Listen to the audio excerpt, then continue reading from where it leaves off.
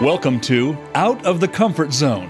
When you lead from a base of expertise, your confidence and credibility are derived from your knowledge. People follow you as a result. However, when you take a stretch assignment and span outside of your comfort zone, leading requires a different approach, one of influence, inspiration, compromise, and courage. We are here to talk about how to take that next step and keep going.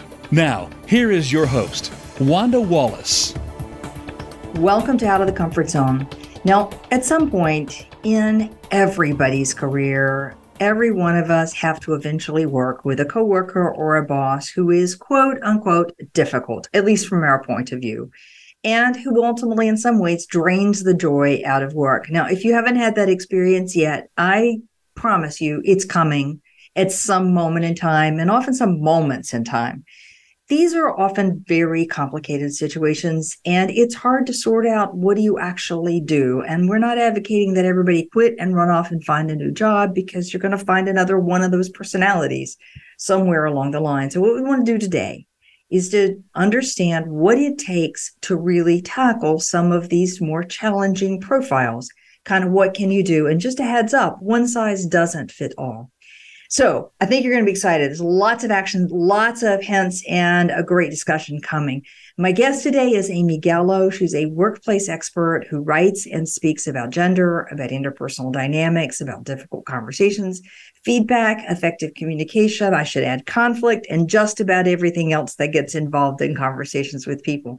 The book we're talking about today is Getting Along, How to Work with Anyone, parenthesis, even difficult people, in parenthesis. She's also the author of the Harvard Business Review Guide to Dealing with Conflict and hundreds of other articles for Harvard Business Review. For the past 3 years, she's co-hosted HBR's popular Women at Work podcast, frequently sought out by media for her perspectives on workplace dynamics, conflict, difficult conversations, featured in the New York Times, Fast Company, Marketplace, BBC, and ABC, which is the Australian Broadcasting Corporation for people around the world. Go, Amy. Well done, and welcome to the show. Wanda, thank you so much for having me. It's a pleasure. I want to start the way I always start, which is what got you intrigued with this? Like, why did you start around the journey of difficult people? Is there a personal story here? I mean, there is a personal story in that I've just always been interested in interpersonal dynamics, how people relate to one another. That started from very early. I think about the, elementary school, playground where, someone yelled fight. I was probably always the first one who showed up, not because I wanted to fight, but I was always interested in what's happening there. And then, throughout my sort of young adulthood, also really drawn and noticed that any job I had, but particularly a job I had as a management consultant, I was not as interested in the work we were doing, but in how people interacted in getting that work done. I mean, I remember walking out of a strategy meeting with one of our big clients. It was all day long. We were facilitating this meeting. We had the smartest minds in the room. This company had lots of resources to dedicate to this strategy. And I remember walking out and thinking, that's not going to succeed, right? These people can't get along. They can't communicate. And yes, we got to a strategy, but implementing this strategy is going to involve endless interactions, conversations, tough decisions, trade-offs. And I'm not sure these people are equipped to do that. And that really what sparked sort of the moment for me where I thought, I'm less interested in helping companies figure out what their strategy should be. And I'm more interested in helping people figure out how to manage their relationships with one another and have productive, effective, maybe even fulfilling conversations with one another. Yeah. I think we've said some very similar things over the course of our professional careers. I have said, I think the strategy that any one company and an industry deploys is not dramatically different than the basics of the strategy from one of their competitors. The difference is whether they can make the trade-offs and the actions from those trade-offs that are going to really make that strategy hum and move forward. That's the real game. But those trade-offs come, in my language, in conversations. You're not having those conversations effectively, you ain't getting there. So I wholeheartedly with you on how important this is. I also think, I suspect like you, Amy, that the teams that win, the companies that win in the next decade and beyond are going to be the ones that figure out how to do conflict well. That's right.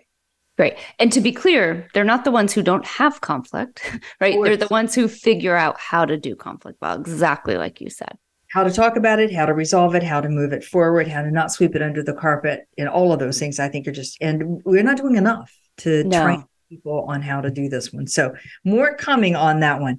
All right. So now one of the things that a big point that you make at the beginning of the book is that poor relationships and connections are having a dramatic impact on work satisfaction and ultimately performance. Tell us that argument really briefly. Yeah, I mean, there's two arguments. One of which is that incivility. So if we think about, this is the term the academics use, there's in particular Christine Porath, who's a researcher whose work I've followed for many years, and I quote her quite a bit in the book. Incivility. So when we are not pleasant to one another, when we send a snarky email, when we have those sort of unpleasant conflicts, has just such a detrimental effect on us as individuals. We have experienced more stress, we're less resilient, but they also impact our ability to collaborate. We're less creative. We can't communicate as well when we are on the receiving end of that incivility. The same goes actually if you observe the incivility. So you don't even have to have been on the receiving end of the snarky comment. You just have to have witnessed that happen.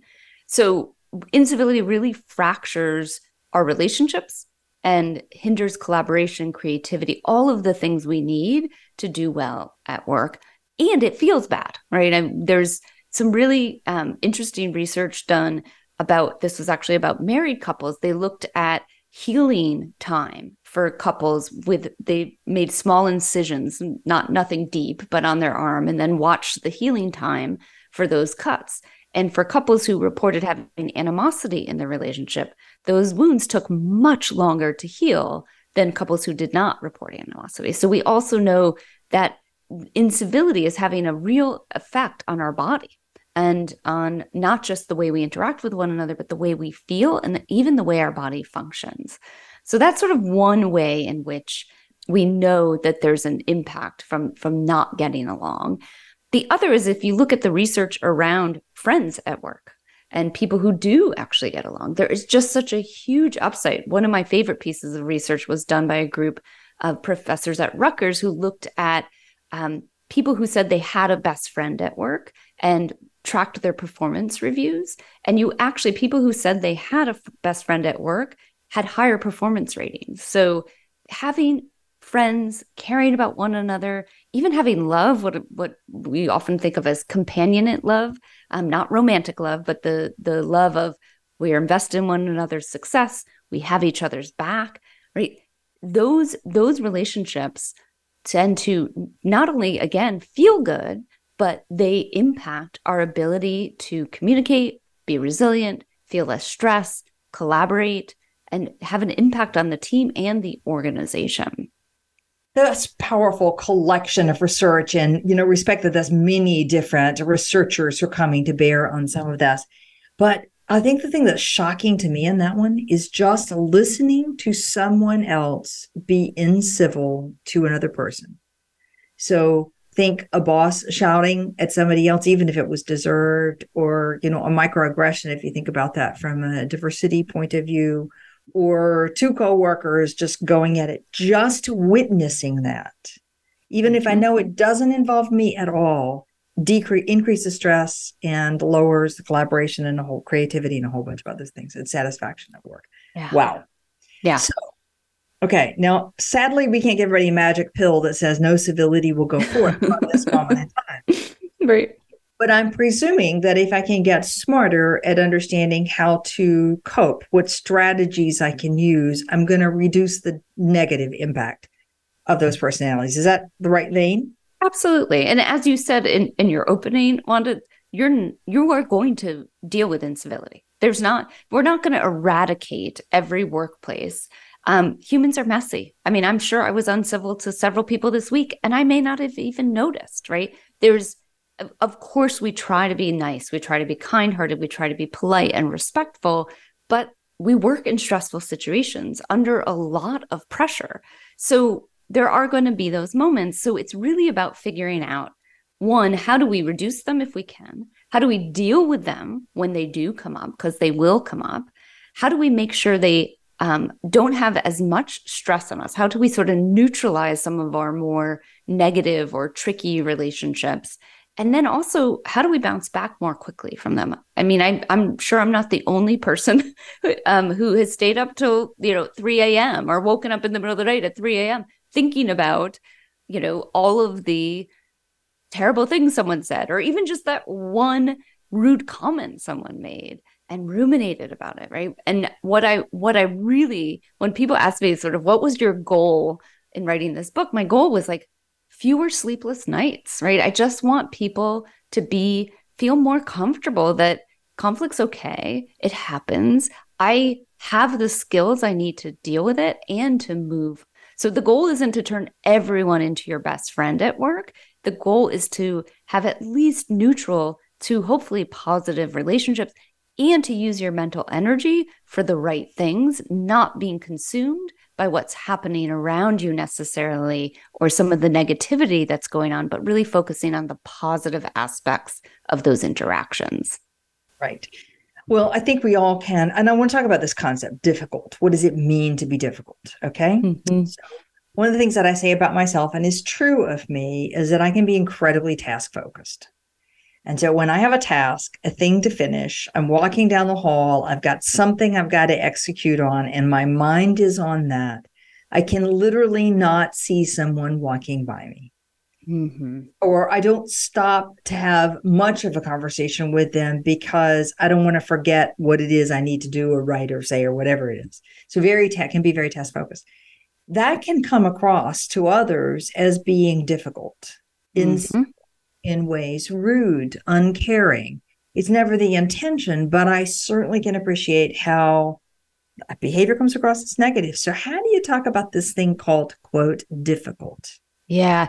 Oh my gosh. It's funny. You reminded me of a conversation I had with my team this morning about I'm also very task oriented. And for me, it's less about noticing what's going on around me and more about wanting to check things off the to-do list. So I'm like, did that get done? Did that get done? Right. And then I'm like, am I naggy? Am I micromanaging? Right. And it's not that I don't trust them to do it. I just want to be able to cross it off. I just wanted to know it's done. And I'm sure there are ways in which I am seen as difficult for that as well. Now, the challenge is that label, we want to really apply that label when we don't like someone else's behavior. So someone on my team who does not like to be micromanaged, I mean, no one really likes to be micromanaged, but someone who feels micromanaged might want to really say, Amy is difficult. And the problem is that immediately becomes a distancing move, right? They're difficult, I'm easy. They're pessimistic, I'm optimistic. They're tough to get along with, I'm easy to get along with. Whatever it is, we sort of use it as a distancing tool. And and I do have the word difficult on my book cover. We had a long conversation with my publishers about could we put air quotes around it, which we all agreed was probably going to be a little more confusing than it was going to be elucidating. But I don't like calling people difficult because who among us hasn't been difficult at times? We can have difficult dynamics, difficult interactions. That said, and this was my publisher's strong argument, is that when you are experiencing that incivility, you're having that tough relationship, some tension has come up maybe in a positive relationship, you think you're dealing with someone who's being difficult. And those are the words you use in your mind. So of course, but I hesitate. And I think you can hear it in my voice and I can hear it in your question too, is that it's not as easy as saying some people are difficult and some people are not. it's very rare you find someone who people believe is universally difficult. Their chances are someone in the organization actually likes working with them or doesn't mind working with them. And so we have to keep that in mind as we sort of use that label. I always say to people who, how do I work with this personality, is that assuming you're at mid-level in an organization, everybody has some redeeming value. Mm-hmm. They may have qualities of their personality or their behavior set that everybody doesn't love, but they have some redeeming value or they would be gone. Yeah. Especially at that level. So the challenge is in my mind, is to not just put the label of difficult on everything, but to recognize that for you, it's a difficult profile. That's right. Yeah, and that's right. Then it's not universally true. So I think you're saying the exact same thing, that it's much more situational and it's also much more my style driven, I think is what we're saying. All right, let's dig in. Okay. Because I think one of the fascinating things about the book is, dealing with several of these different profiles. And before I dig in, I want to do something you said. It's not one size fits all. There's not a single strategy to deploy. Say a little bit more about why you found that to be so important. Yeah, I mean, I think a lot of the advice out there about how to deal with people who are pushing your buttons or, having a difficult conversation is very generic. Like, here's how you do it. Here's 7 principles for how you do it. To be fair, I share that advice too. My previous book I write lots of articles like that.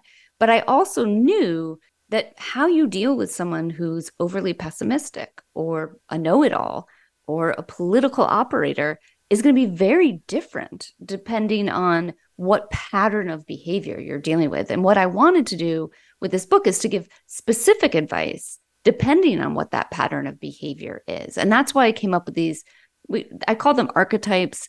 They're really patterns of behavior. I think that's the best way to sum them up, is that when you observe this in another person and it's pushing your buttons, you're finding it really challenging to deal with, what can you do for that specific situation?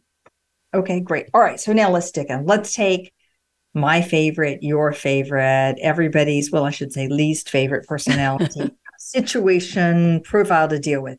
And that's when we're going to label somebody as passive aggressive, or we feel that they're being more passive aggressive.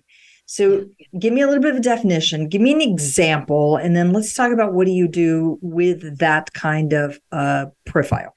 Yeah. So the classic definition of passive aggressive is saying or behaving in one way, but actually doing something different. So this actually, the label began in the military in the early 20th century when they needed a way to define soldiers who weren't compliant with their officers' orders, and they called them passive aggressive. But it's actually got a long history of since then of whether it's a technical diagnostic tool or but we really use it now to just describe that behavior where we say or do one thing, but we mean another. So that might mean, for example, you ignore a deadline after you said you would meet it, or you promised to send an email that you actually never send, or you might, display body language that indicates you're angry or upset. But when someone asks how you're doing, you say, I'm fine, right? And just sort of move on. It even can be disguised in sort of backhanded compliments. Someone who's behaving passive aggressively might say, I love your relaxed style, when really what they mean is, I think you're lazy, right? So there's all these ways in which they're just sort of dodging the directness that we expect from other people. Right. All right. So I have somebody who promises, doesn't deliver, who looks like they're in agreement with a strategy, with a direction, and then works behind the scenes to go in the opposite direction, or just never works. Have somebody who gives a compliment, but actually means not very complimentary. We might call that spin, but it's the do one thing, say the opposite. Yeah. How do I deal with this kind of situation? Yeah. So the reason this is many of our least favorite archetypes is because it's really hard to deal with.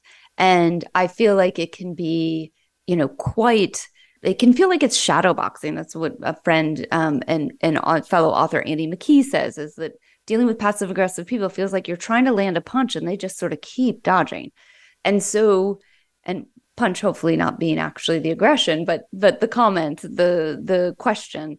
So one of the things you want to do, of course, is to avoid calling them passive aggressive. No one ever comes home from work at the end of the day and says, I was so passive aggressive at work, right? They might think, oh, I was petty, or, I didn't want to be as direct because I knew they couldn't hear what I had to say. And so instead of doing that, I think you really want to engage the person as much as you can and reflect on, have I set up the situation where they don't feel comfortable telling me exactly what they think, how they feel, what their opinions are. Now, not to say you have to own the problem or own the issue in the relationship, but is there a way that you might be contributing to it? And I think that's important to do for any type of challenging behavior, but especially with passive aggression. Have you made it clear you're willing to hear other opinions? You're willing to be disagreed with. And then you want to really focus on what you suspect the underlying message is. So if someone says, you notice their body language is, they look upset or they look frustrated, and you ask how is everything okay? And they say, fine. Instead of just taking that, you might observe and say, oh, because your body language is giving me a different message. And I just want you to know, I really am curious genuinely in how you feel. Right. So not that you're catching them lying, right? That's not, no one wants to be sort of cornered in that way, but that you observe a different behavior than what they're saying, or a different feeling or even message than what they're saying. And you're open to hearing it. I think those two things are really key. Now, many times the passive aggressive person will just be like, nope, I'm fine, and move on. But what you've done is you've put them on notice that I'm observing your behavior. I'm very interested in hearing what you think, and I'm open to it, right? And I think that's, you're starting to sort of lay the groundwork.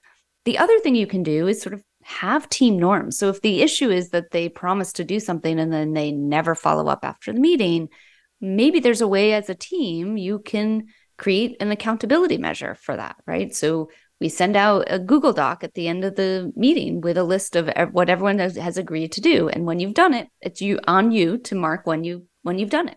So that way, when you all get together again, there's evidence of what's happened. And there's no disagreement about, oh, no, I didn't say that. Or, well, I didn't think you really needed it done by this time. Like, that's another passive aggressive move, is often like, oh, I didn't know it was that important, or I didn't know you needed it done. So that you can sort of rely on the peer pressure of the group as well to do that. All right. So, Amy, so let's try a scenario. Let's say I'm leading a team. We're sitting around the team having a discussion about a particular choice that has to come. And it's important that everybody's bought in, because there are consequences and trade-offs, as there always are on some of these big choices. And as a leader, I want to make sure I've really got everybody on board, not someone being passive aggressive, meaning saying yes to my face and then working in the opposite direction somewhere else. Mm-hmm. All right. Mm-hmm. So I noticed the body language. So I want to kind of demonstrate to the team that I really want to hear their concerns before we sign the deal. What are the concerns? I want to make sure everybody's spoken. Mm-hmm. I notice somebody isn't speaking, but I suspect they're concerned. Yeah. Calling them out in public, does that work, or is it better to do private? So I think there's two things going on there. One, I think calling someone out in public, especially someone who you know to occasionally behave passive aggressively, is not going to work. You're just going to get, no, I have no concerns. And then, like you said, they're going to work against the initiative or the decision behind the scenes. So I don't think you necessarily want to do that. Having the conversation in private, depending on the person, may go better, right? They may feel more comfortable actually being more direct in a one-on-one with you. But the other option is to actually implement a round robin when a big decision is going to be made that the entire team needs to agree on. Is we're going to go around the room, and I want everyone to express one concern they have, and then tell us, can you commit to this decision or not? So that way, it's not just on them to raise the concerns, but everyone actually has voiced the concerns. Now, not only have you gotten the passive aggressive person to ideally open up, maybe not, but you've normalized the ability to raise concerns. And now you have heard all these concerns, so you can actually carry forward the decision with those in mind. So it's oftentimes what you're trying to do in terms of getting the passive aggressive person to participate in a productive manner is good for you as the leader and is good for the entire team. And that's why I hesitate to sort of pinpoint, because I think the passive aggressive person, when cornered, just doubles down on the behavior. So you really want to sort of bring in the group, invite them in to contribute along with everyone else. I'm thinking about a top team that I'm working with at the moment, where an individual on that top team is not supportive of a particular way a thing is being implemented. Maybe not disagreeing with the principle, but doesn't like the way it's being implemented. And in the team and with the boss, says very clearly all the right words, but behind the scenes is not implementing. And what is so difficult in those situations is it's hard to know as the boss what somebody's actually doing behind the scenes, because you don't want to assume people are saying one thing and doing the opposite. That just feels like you think you can trust your team, and then suddenly to find that that's what's going on, and maybe for good cause too, fairly. So well, and I've seen that on top teams I've worked with too. And one of the things we try to do is sort of implement a norm around disagree, then commit, which is that it is fine for you to disagree. It is fine for you to voice the opinion. But when push comes to shove, we need commitment if we're going to move things forward. And even working with an individual who is sort of pushes back in that way, I'll often try to get them to imagine if someone else on this team challenged the implementation once we had all sort of agreed for your initiative. Imagine how much the strife that would create. And what's a more productive way of expressing this disagreement? All right. We're right back around to where we started the conversation, which is, can we do conflict? Meaning, can we have the difficult conversation in the room? Can I say, I don't buy this, I don't want to do it, and be dealt with appropriately? Okay. Yes. Or do we silence that stuff in the service of being, quote, nice? That's right. Or whatever, committed. Do you find that this passive aggressive prototype is more a personality style, meaning that individual is always going to be that way? Or is it more situational? I think it could be both. And and I know that's not a very satisfying answer, but there are people, psychologically speaking, there are people who tend to be more passive aggressive. They tend to be rejection sensitive. So there are people who really don't like to be told no or to be rejected in any way. So they say yes when they mean no. They smile when they're actually going to fight the initiative from the back. So there is that sort of personality type that psychologists describe. However, I don't know anyone who's never behaved passive aggressively, right? I mean, I can think of 5 times I did it in the past few months, and I don't actually identify as someone who behaves passive aggressive. I think most people in my life would say, oh, no, she's very direct. But of course, we're capable of doing it when we fear that rejection, or we fear we're not going to be heard, or we're not getting our way. I mean, that's for me the trigger. It's like, I've tried to say this is what I need. I've tried to say this is what I need. And then I'm like, okay, I'm just going to be passive aggressive about it because I feel trapped. Now, hopefully I learned the lesson over time, and hopefully most people do, that it's not that effective. And that's the other issue. I think we can't reward that behavior. And that's why the sort of noting, I've observed you've said one thing and you've done another, or observed that you're expressing this sort of body language, but then you tell me you're fine. Noting that helps that person develop the awareness that people aren't going to just allow this to go on. So my other follow-up question on this one too was, what drives it? We all say, every time you talk about some difficult, quote unquote, personality, people always say, oh, well, they're insecure. It's our favorite pet peeve to jump to. And I think we need a little more sophisticated understanding for why people behave the way they do. It's possible insecurity is part of it. I find typically it's much more complicated than that. Okay. So you said somebody feels trapped, meaning there's no way to get what they want in any way, or they feel they're going to get rejected, which is not the same as insecurity. It's, if I say it, you're not going to listen to me, or you won't respect me. There's various ways in which rejection comes. Are there other drivers that you've seen for this profile? Yeah, I think for this one, there's also, sort of fear of failure, right? So if I'm on board with this, right? And then it fails, will I be held responsible? So I think that's another important one. And of course, there's the fear of conflict, right? Which is that I have this opinion and I just feel really uncomfortable expressing it. I do feel like the insecure label is used sort of willy-nilly.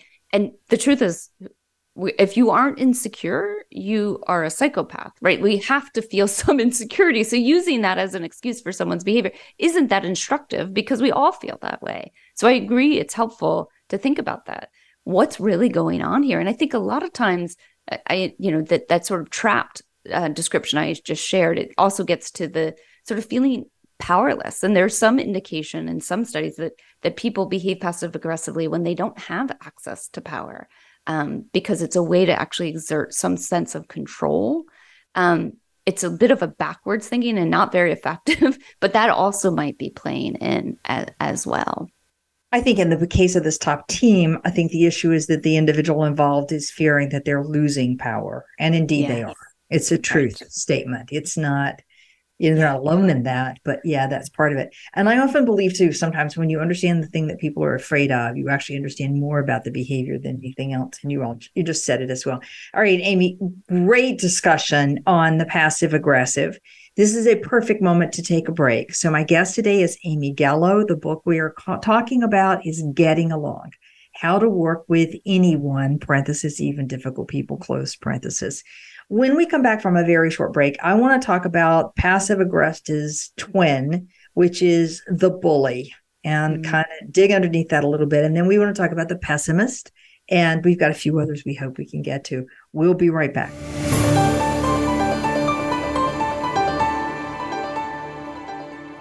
Hi, I'm Wanda Wallace, host of Out of the Comfort Zone. We have some amazing guests with some incredibly good ideas about how to take your leadership to the next level. But I find people are looking for more practical ways of implementing those ideas. So we've created an individual subscription service specifically to focus on how to apply. You'll find more about that at www.outofthecomfortzone.com. We have two additional subscription services, one for the social group that want to exchange ideas and perspectives with a group and talk about career advancement. And we have a master's level for people who want to take a deeper dive, all on outofthecomfortzone.com. We hope you'll join us.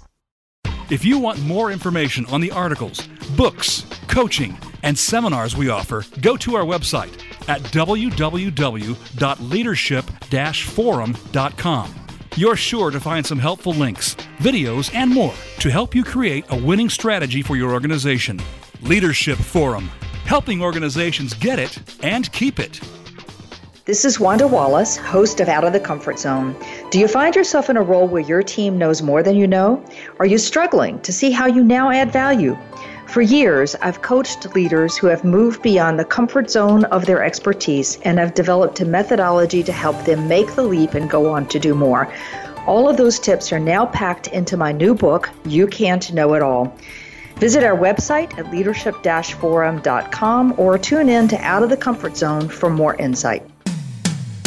When it comes to business, you'll find the experts here. Voice America Business Network.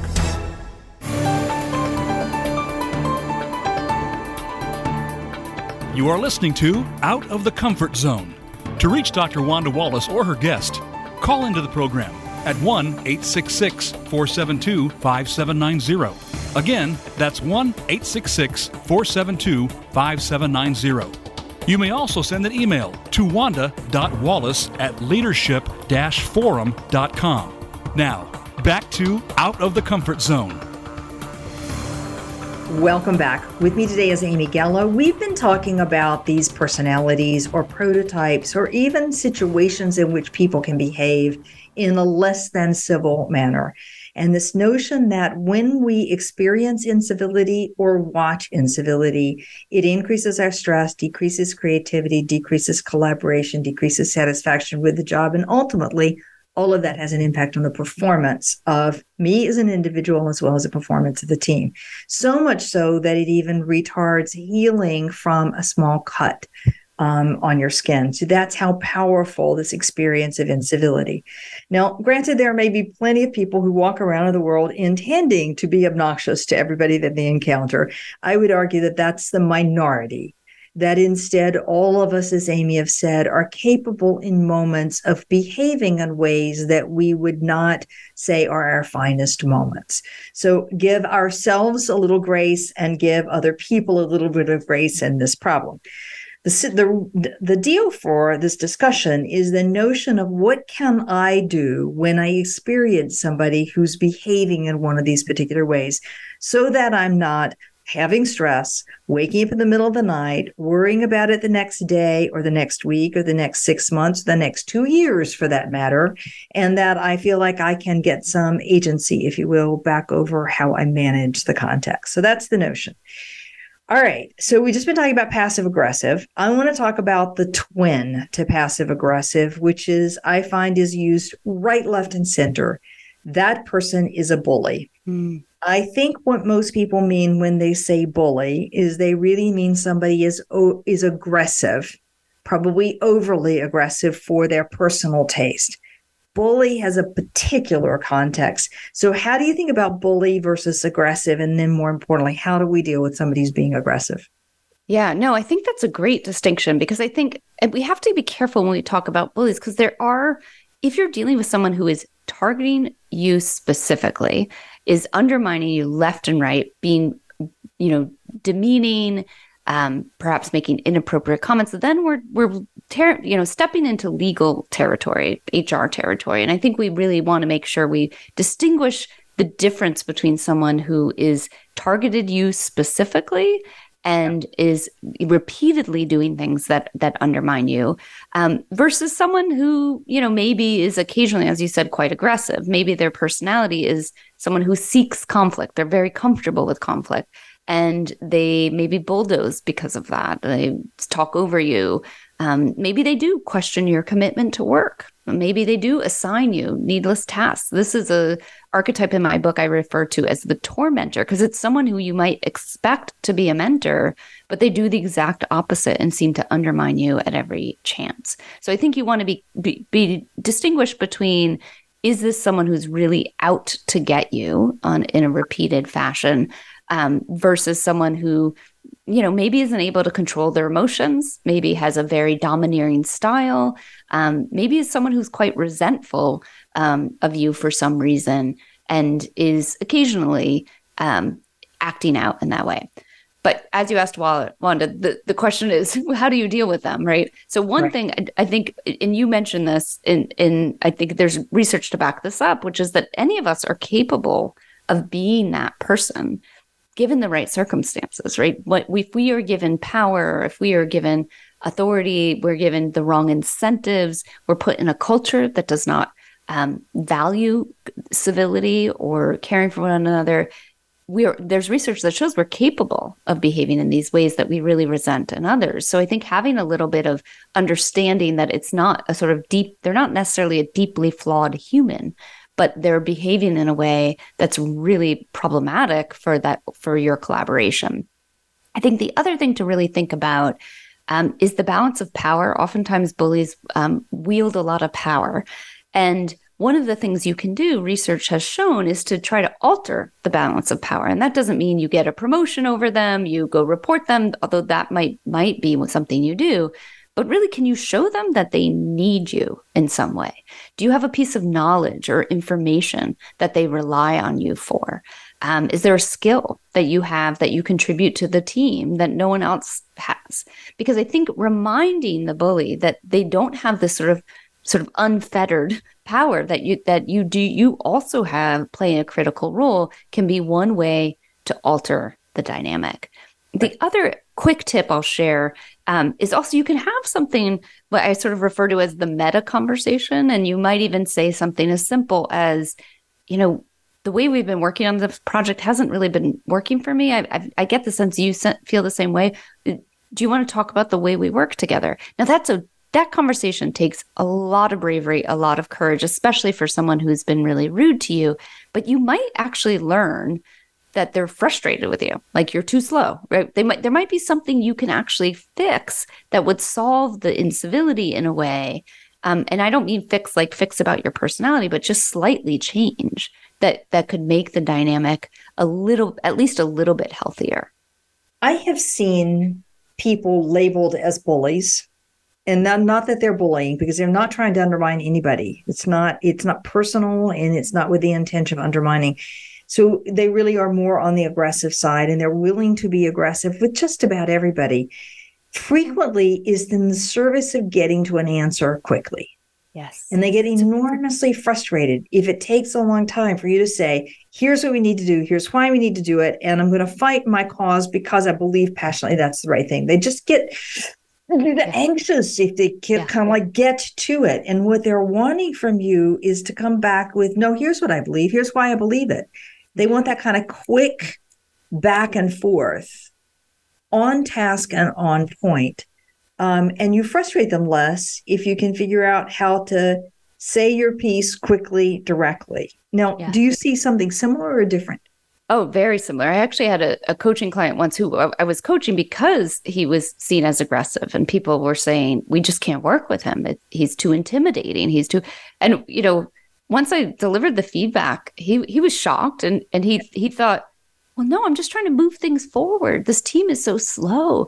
And he said he came from a family of 7 children, and he was like, the entire dinner table every night was a screaming match. And he said it's so normalized to me that I don't see it that way. But then I work with these people who don't have, and actually one of his biggest detractors, one of the people who was really struggled to work with him, was an only child. And she said, I grew up in a household where it was just quiet, and the volume was so aggressive to her. And for him, it was just about speed, efficiency, getting to the right answer. And he just couldn't understand why people weren't moving at the same pace. So yes, absolutely. I do see the same thing. And oftentimes it's just about style, right? Talking about interruptions, right? I think we sort of agree it's rude to interrupt someone, but we do it all the time. And I think our tolerance for it is quite different. So there are people who do it and they don't mean to be rude. It's not even that they don't value what you have to say or what your opinions are. That's just the way they're used to communicating. And so I think we just have to keep that in mind. Absolutely. That might be what's going on. Now, you're allowed to say, it breaks my concentration when I get interrupted. I have a really hard time completing my thoughts. Would you mind holding back? And I'm not saying you should kowtow to the bully. The bully should hopefully make some changes once you sort of pinpoint, rather than getting from you're a bully to, or that person's a bully, to the interruptions are really problematic, or the tone of voice is really problematic. Then you can give feedback on the specific behavior that is really troubling you. And hopefully that can shift things a little bit to at least get to a place where you have a stronger working relationship. I've seen on multiple occasions, if you drop the language bully aggressive and you get down to the behavior, what is it in the behavior that is really causing problems for me? Like, I feel that you're not respecting my level of knowledge. I feel that you are speaking down to me.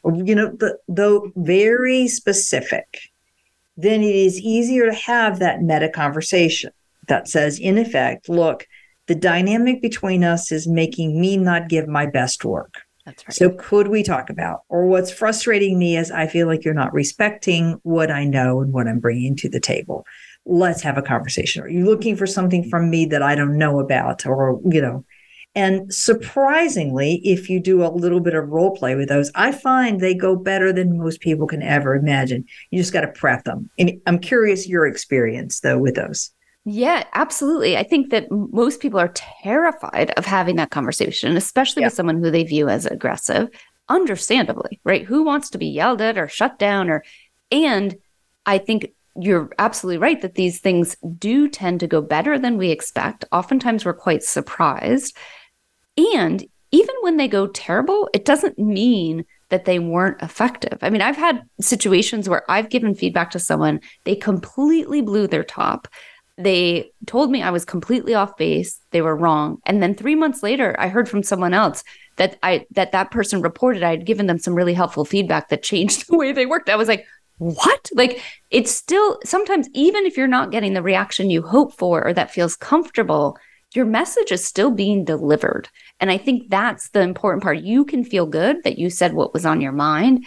And my guess is it's getting in there, even if you're not getting that sort of understanding reaction. I think you're making an important point there about not letting ourselves feel victimized. Mm-hmm. So saying something, doing something about it is the best. And I want to come back just to make sure this is really clear. We've said it already, but I'll be really, really clear. Bullying is somebody who targets you specifically. They actively try to undermine you in very unpleasant ways. They will often do it behind the scenes so that nobody else can witness it. And it is repeated and repeated and repeated. It's not one snarky comment. It's over and over and over and in ways that are really intended to undermine your confidence in yourself. And if that is the situation you're dealing with, seek professional help ASAP. This is not something you just sit there and tackle and handle on your own. If you're dealing with somebody who's aggressive, I think that's a different story. All right, so let's shift. Let's talk about the next favorite one, the pessimist. You know, this person who, regardless what you say, sees the glass as half empty, it won't work. Just terrible. And they take all the energy out of the room, in my experience. You can tell which side of the equation I tend to lean. So what is the pessimist and what do we do? Yeah, I mean, pessimist is exactly as you described, right? Someone who shoots down ideas, just immediately goes to all the risks of a situation rather than the opportunities. Just is acts as if there's no hope, and there's not only is there no hope, but there's nothing we can do about it, right? There's sort of a lack of agency involved as well. You know, I actually really like the pessimist because I think they're sort of the unsung heroes of organizations in that they are there's so many organizations have this culture of toxic positivity of sort of agreeing, getting along. Yes, everything's going to work out. Oh my gosh, we can totally reach those targets. Let's shoot for the moon. And I think the pessimists are pointing out real risks. The problem is because we immediately react to them as if they're unpleasant. We don't want to hear what they have to say. They're forced to sort of dig in and be doubly pessimistic. And we sort of go on the other end, and I do identify as an optimist, but it's, at the other end, we're like, no, everything's good. And they're like, no, everything's bad. And it becomes completely polarized. And I think optimists and pessimists, when they work together, do the best work. And so I think that's why I really like working with them, because I have one colleague in mind in particular who just is always this naysayer. And I can see everyone in the room going, oh, please, why do you have to say that? But it's underneath it. If you sort of tear out the sort of negative, the sky is falling exterior, he's making some good points. And I think that's the thing is, how do you grant them their premise, right? Allow them to voice those concerns because it's important to voice them, but then give them some agency so that they understand, okay, those are risks. We're going to mitigate those. And now we have to move forward. And I think one of the sort of communication tactics I like to use with pessimists is to say, part of me agrees with you that there are real risks here and that we might not succeed. But there's another part, and I have to admit, this part is bigger, that thinks we can do this if we are careful, keep those risks in mind and move forward, right? You're trying to sort of tell them they're heard, tell them you're going to consider those risks that they point out or those, the sort of what ifs that they're raising, and then sort of give them the agency, like, let's move forward together. Okay. That for me is the best way to work with them. So I want to make sure that I'm not just silencing them, that I have heard their real concerns. And sometimes with pessimists, I kind of have to dig a little bit to get to what the real concern is, especially if they've been silenced for a really long time, to get that voice up. You think this is going to fail. All right, why is it going to fail? What are we missing? What would it that we need to turn to? And then to say what would make a difference in mitigating. So it feels like it's really acting. And then to give them some power in making that thing happen. So some agency if you're talking about it. Okay. That's right. Yeah. All right. Easy to do. All right. So let's go to the next one. The know-it-all. Or the person that you describe it rather than me. Yeah. Well, this is the one I relate to the most, meaning that I do it the most. So it's really, I had to write this chapter through a little bit of like squinted eyes of like, oh, this is painful. This is the person who talks over you, who speaks in a condescending tone. They declare something with 100% certainty when they have no reason to actually be 100% certain. We often think of them when we think about gender dynamics as the mansplainer. And they can be really hard to deal with too, partly because they really push our buttons and they make us feel small. And it's hard to work with someone who makes us feel small. But oftentimes they don't intend to do that, or they only are doing it because in organizations, we often reward overconfidence. So it may be that they've had previous experiences when they declared things with 100% certainty, those things moved forward, and that was success. They were successful as a result. So one of the things that they really do is interrupt, and I think that's one of the important things I mentioned earlier. You can say something like, I lose my concentration when I'm interrupted. Can you hold your thoughts to the end? Right? That's a simple way. They may not observe it. You may have to say it 5 times. You may have to enlist allies in the room who can also say, hey, let's hear what Amy has to say before we move on. And, the other thing with the know-it-all also is I think we can really model some humility. The know-it-alls really... when they feel like they need to be certain, when they need to be confident that in order to succeed. But if you can show them there's a different way to succeed here, which is that we're humble, right? And I think this is really, if you're a senior leader in an organization, this is incredibly important to say, I don't know what the right answer is. Based on the facts we have, this is what I'm thinking, but I'd love to hear other opinions, right? Just to model that humility so they know that this is a way of being in the organization that still works for them. Okay. Do you find that some know-it-alls are just trying to be enormously helpful? Like they just feel like they have so much to give and they want to give in every single situation? I mean, I think honestly, I think that's part of what I do when I'm being a know-it-all is I'm like, well, I have the thought on this. I think no one else has said this thing. I have to say it, right? And then it's like I have to comment on every single thing someone said. Like, how frustrating. So yes, I think in some ways they think, oh, I have these facts. I have this data. I'm going to share this, right? I have this viewpoint no one else has.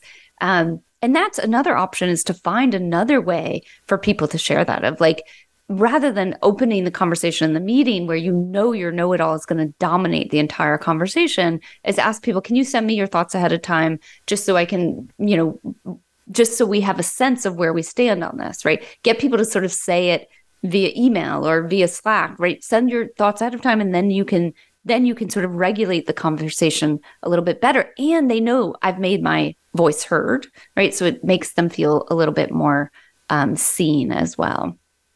Yeah, I think, as you said, sort of acknowledging the contributions may help reduce, for those who the know-it-all is being driven by, did you hear me? Did you hear me? Did you hear me? Acknowledging some of that can be really helpful. All right, Amy, 2 minutes remaining. My favorite last question. We could talk about these forever. What takes you out of your comfort zone? Oh, I'm guessing some other people can relate to this, but raising a teenager right now, every day puts me out of my comfort zone, partly because the work I do around communication, conflict, right? Everything I think is quote unquote right or effective. She really challenges it. And not because, and I'm not saying, teenagers are unreasonable people, which they are sometimes, but more because she just has a different perspective, and she makes me uncomfortable and really makes me think, does the advice I give actually work in all environments? And she challenges me to think, am I being emotionally receptive? Am I considering everyone's feelings, right? Am I doing these things that I purport to do? Am I doing them well? And I'm really growing as a person, and I'm growing in the work I do as a result of being her mother. Fabulous, Amy. I love it. I think many people of young kids can relate to exactly that phenomena. All right, my guest today is Amy Gallo. The book that we have been talking about is Getting Along, How to Work with Anyone, parenthesis, even difficult people, in parenthesis. What a great collection of pieces of advice. One, just to be clear about different behavior patterns, different types. And as you said, ways in which all of us can trip into some of these behaviors. Not that we're all flawed, but something, personality flaw, as much as we can all do these. And then to think about, what can I do that gives me agency, me power, and keeps me from ruminating and worrying about it and stressing about it. Love the book. Amy, if somebody wanted to find you, where could they find you? Best place is my website, which is amyegallo.com. Also, if you go to Harvard Business Review's site, I've written hundreds of articles there, so you can find a lot of my thinking and writing there as well. Perfect, Amy. Great book, highly recommended, and thanks for being a guest today. Thanks, Wanda. And thanks for joining us. If you've liked this episode, please like us on your favorite podcast server, and please send us a comment. We'd love to hear from you, either through email, wanda.wallace@leadership-forum.com, or just on wherever your favorite podcast server is. We'll see you next week for another episode in Getting Out of Your Comfort Zone.